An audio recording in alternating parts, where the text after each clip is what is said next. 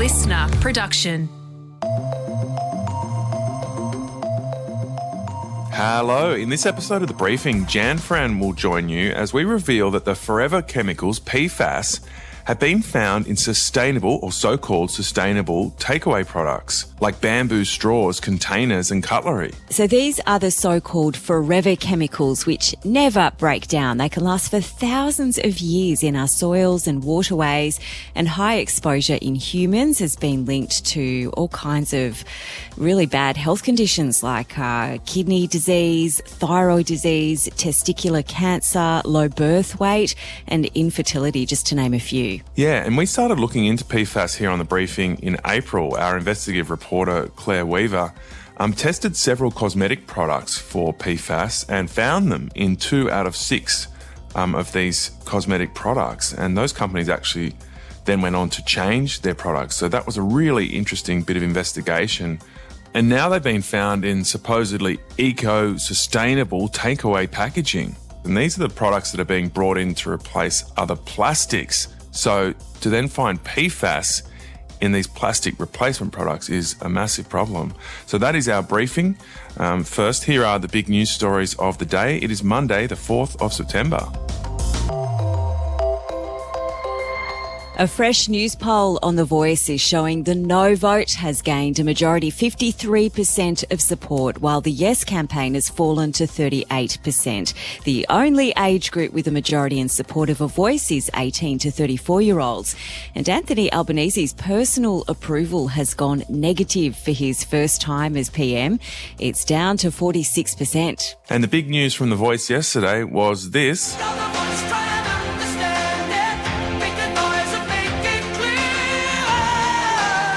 Yes, that iconic Australian song, John Farnham's You're the Voice from 1986 is being used in the referendum's Yes campaign in their ad, which goes through all these amazing unifying moments like the 1967 referendum, Cathy Freeman winning gold at the Sydney Olympics.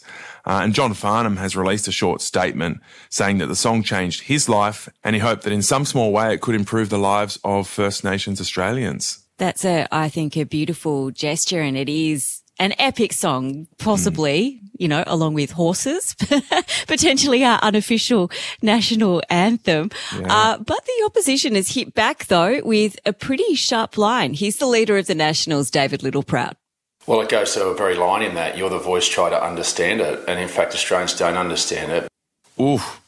Yeah, big hit there. But I think that song is going to be good for the campaign. Australians love that song, and it sort of implores people to band together and to stand up. How much difference it will make, I guess we'll never know exactly, but it's still looking really tough for the Voice campaign to get up. And the other really big news about The Voice is that Peter Dutton has come out saying he's in support of a second referendum if the first one fails. Now, this is the first time we've heard this from him. He says he'll hold one if the opposition wins government. This referendum would be for constitutional recognition, which he has always said is the right thing to do and much less divisive than a voice to Parliament. But Indigenous leaders are already saying that's actually not going to achieve anything meaningful, and it'll just kick the can down the road. And the controversy over the government's decision to block the Qatar Airways expansion has gone to another level, and that's because Flight Centre has launched a national advertising campaign with full-page newspaper ads calling on the federal government to overturn the decision, saying more seats drives down prices, let them fly. And the other thing that will hurt the Albanese government is that the Queensland acting Labor Premier, Stephen Miles, has also backed the ad. He said that he shared the sentiment of Flight Centre because more Qatar flights would boost Queensland tourism, and the South Australian government has also released a statement essentially backing the call. Yeah, so all of this adds to another very important Labor voice, the former Treasurer Wayne Swan, who's now the Labor National President. He's called for the decision to be reviewed. Now, Qatar Airways really made its way into the hearts of a lot of South Australians, particularly during COVID. It played a really big role during the pandemic, repatriating South Australians back to Australia. It also transported cargo back to South Australia to maintain agricultural supply. By contrast, Qantas cancelled its direct Adelaide to Singapore flights back in 2013, and the South Australian government has been calling on Qantas to reinstate international flights to its state ever since. Yeah, this will be a red-hot issue in Parliament question time because we're back into 2 sitting weeks in Canberra. So expect to hear more on this and maybe even a bit of a backflip here. Who knows? The federal government's Closing Loopholes Bill is entering Parliament today, and that seeks to create minimum standards for gig workers and also criminalise wage theft. These laws will force companies with more than 15 workers to pay labour hire staff the same wages as those under enterprise agreements. And the Workplace Relations Minister Tony Burke says closing this loophole will change the lives of around 70,000 workers. Yeah, and they're also wanting to bring in much bigger penalties for wage theft or underpayment, including jail terms of up to 10 years for executives and fines of over $7 million. And there's a nightmare unfolding at the Burning Man Festival. Tens of thousands of festival goers are trapped on the big player, the big desert plain, as rain continues to flood the site. So it's covered in thick mud. Many attendees are going barefoot. I mean, they probably were already, but the real problem is people can't get in or out of the site. There's an investigation of 1 death already, and there's more rain to come as the festival's supposed to end over the next 24 hours, and these around 60,000 people are trying to get out of the site. Yeah, I mean, this is being compared to the Fire Festival, possibly Splendour in the Mud on an even bigger scale. There was TikTok videos going around of celebrities like comedian Chris Rock. He had to hike 8 kilometres through this mud. Wow. And to give you some context, this mud, it's not just regular mud like at Splendour. It's kind of like thick clay. And that's why people are having to wrap their feet in garbage bags, because otherwise this clay solidifies around their feet and becomes kind of like concrete boots. So Chris Rock hiked for 8Ks and eventually had to hitch a lift out of there. Australian Idol winner Casey Donovan, she's stuck there as well, and she's been uploading videos to her social channels. So yeah, Burning Man is meant to be pretty fun and organic, but this is a lot more organic than I think anyone bargained for. Wow, this will be blowing up online as these videos keep coming out, because it's one of those festivals that sparks a big reaction from people. You know, some people are jealous, they wish they were there. Some people are kind of a bit disgusted and shocked by some of the antics that go on at Burning Man. There's also a bit of jealousy. There's a lot of like really famous, wealthy Americans that go in and rough it in their big fancy RVs. So, you know, a bit of schadenfreude out there, I imagine, as these videos start to flood your feed. I only hope that whatever toilet facilities they've got in place are going to last the distance until that mud dries and they can get the cars in and out. That's all I'm thinking about. Yeah, I'm sure you wish those toilet facilities work well. I'm sure you do. All right. Jan Fran will be with you in a sec to talk PFAS in so-called sustainable takeaway products.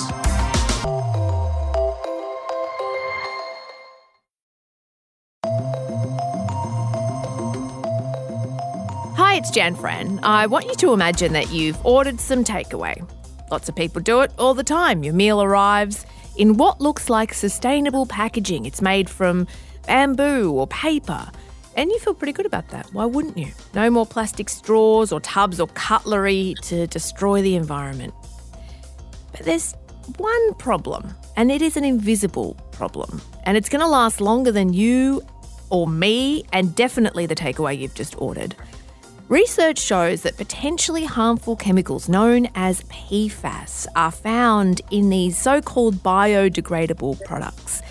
David Springer is the commercial manager at EnviroLab Group. So they test products and environments for chemical contamination. David, welcome to the briefing. I know that you've done some testing on a lot of these eco-friendly packaging products, and we're going to get to some of those results in a second. But first, can you just give us an idea of what are PFAS and why would they even be used in these eco-friendly packaging products in the first place? Yeah, thanks, Jan. Well, PFAS are a group of over 4,000 synthetic or man-made chemicals. And so they're ubiquitous in the environment, meaning that they're basically found everywhere. So you'll find PFAS in, polar bears' blood, everywhere in the world. And because they don't break down in the environment, industry has taken the term forever chemicals use. So it's quite a good term. They are a forever chemical. And we all have PFAS in our blood. For example, I have 6 parts per billion of PFOS in my blood. I'm just an everyday person, and I've just got that from everyday living. And that could be including using general consumer goods, basically. Right. Why? I mean, there must be some benefit to having these chemicals in the consumer goods. Do they make sturdier or nicer to touch? What is the alleged benefit here? Yeah, so they're used in these consumer goods, in these paper packaging goods for their water-resistant qualities. So if you think of you go off to a restaurant and you might have some leftovers and they might give that to you in a paper packaging bowl, you don't want that leaking through the bowl. So they have water-resistant qualities. They're also very good at fat resistance as well. So that's where they will come into pizza boxes or things like popcorn containers. Okay, so you've done a bit of testing in your lab of certain biodegradable products. Talk us through which products you tested, how you did that, and what some of the results were. We have done a number of testing for various organisations and also just for our own benefit. If we come across a product in a takeaway, we'll often just grab that and do some of our testing ourselves. So we do that by a technique called LC-MS-MS, a scientific instrument which is determining the PFAS levels in those products. Now, we're finding those mostly in the waxy sort of paper products, again, stopping the liquid coming through. And the levels vary. So some have been quite positive. Other products, we don't find anything in there. So it's a little bit hit and miss. But as a consumer, how do you know if your takeaway box is PFAS free? I mean, that's a good question. Do you have any indication roughly of how many products you're testing and the percentage of those products that have come up positive for PFAS? It's still an emerging area of testing, so there is not a lot of testing going on. A lot of the testing we have done here in our lab is basically for our own scientific interest. Having a look at that. So there doesn't seem to be any regulations out there to have these paper packaging products tested, no guidelines, things like that. So it's a bit of an ad hoc project at the moment. And so when you talk about these particular products, can you give us an example of what one of them might be? Like, would the average consumer know it? Is it a paper straw? Is it a bamboo plate? What is it exactly? It varies. Some have PFAS and some don't. So there seems to be no way that you can tell. The average consumer wouldn't be able to tell unless you get it tested. So I'm not a toxicologist, but I can't imagine this to be a great issue with health. If you think about your takeaway container, your food's only in there for a few minutes, or a drinking straw. It's in there for a couple of minutes before it's going into your mouth. So I don't think from a health point of view it's too much of a problem. I'm more looking further afield and thinking this is probably a problem for the environment because a lot of these products are marketed as being biodegradable and compostable. And certainly there have been studies done showing that these paper products are contributing to PFAS in compost and soils. Right. So when they're billed as being biodegradable and compostable, actually they're not at all, because they've got these chemicals that last for many, many years after these products have been used. Is that correct? They'll last forever. And obviously we all know Australia is a very poor nutrient. We've got very poor nutrients in our soils.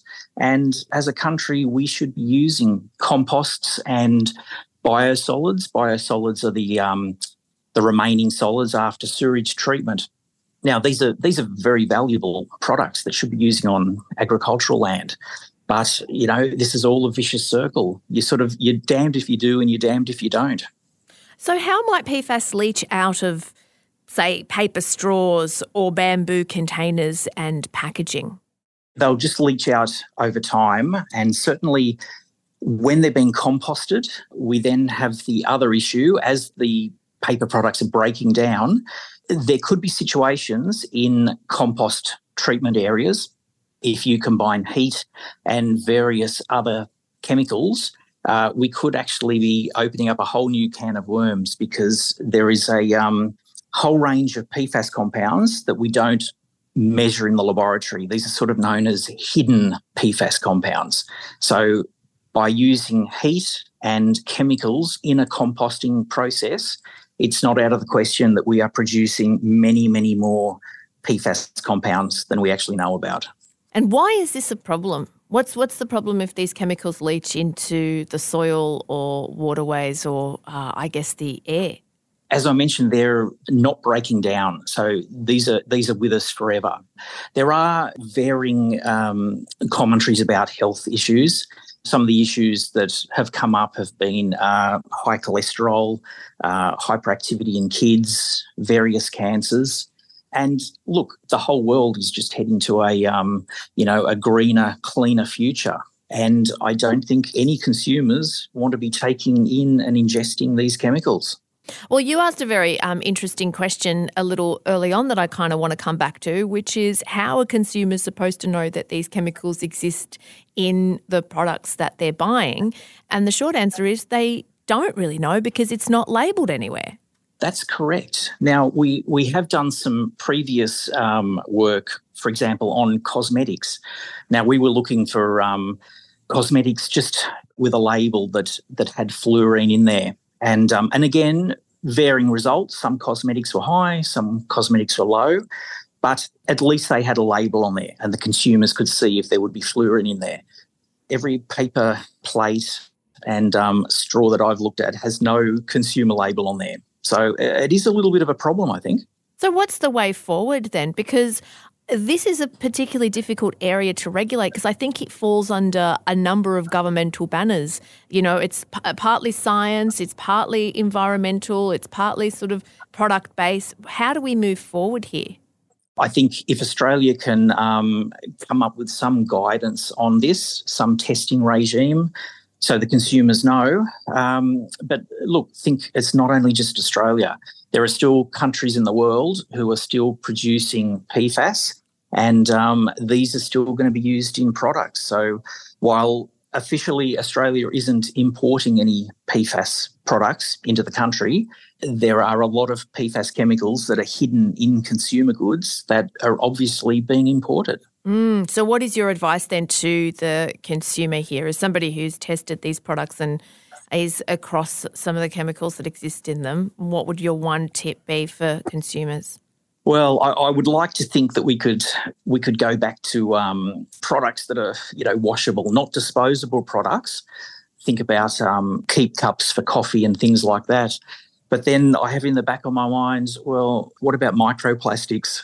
These plastic products will eventually break down. In 20 years' time, will microplastics be worse than PFAS? I don't know. I hear people saying you should also drink from metal straws, but then there is the possibility of ingesting certain heavy metals or whatever it is that are related to metal straws. Yeah, it is quite the conundrum. You just can't win. But if you did have to say something to consumers out there, I mean, what would it be? There's probably no immediate health issue from drinking or eating out of these products. I would probably think composting is probably fine, but overall, we just don't know. That was David Springer, the manager at the EnviroLab Group, speaking there. And it's really interesting hearing him try to give advice to the consumer on this one because it is really hard. Even if you were to switch to longer, more durable plastic products like keep cups, for example, there's the issue of microplastics. If you were to switch to metal straws, you might be looking at possibly ingesting heavy metals of some kind. It's a really, really complicated issue, and these products seem to sit in an ecosystem that is in many ways problematic. And I think the research is fledgling and has a way to go. So let's hope it heads in the right direction.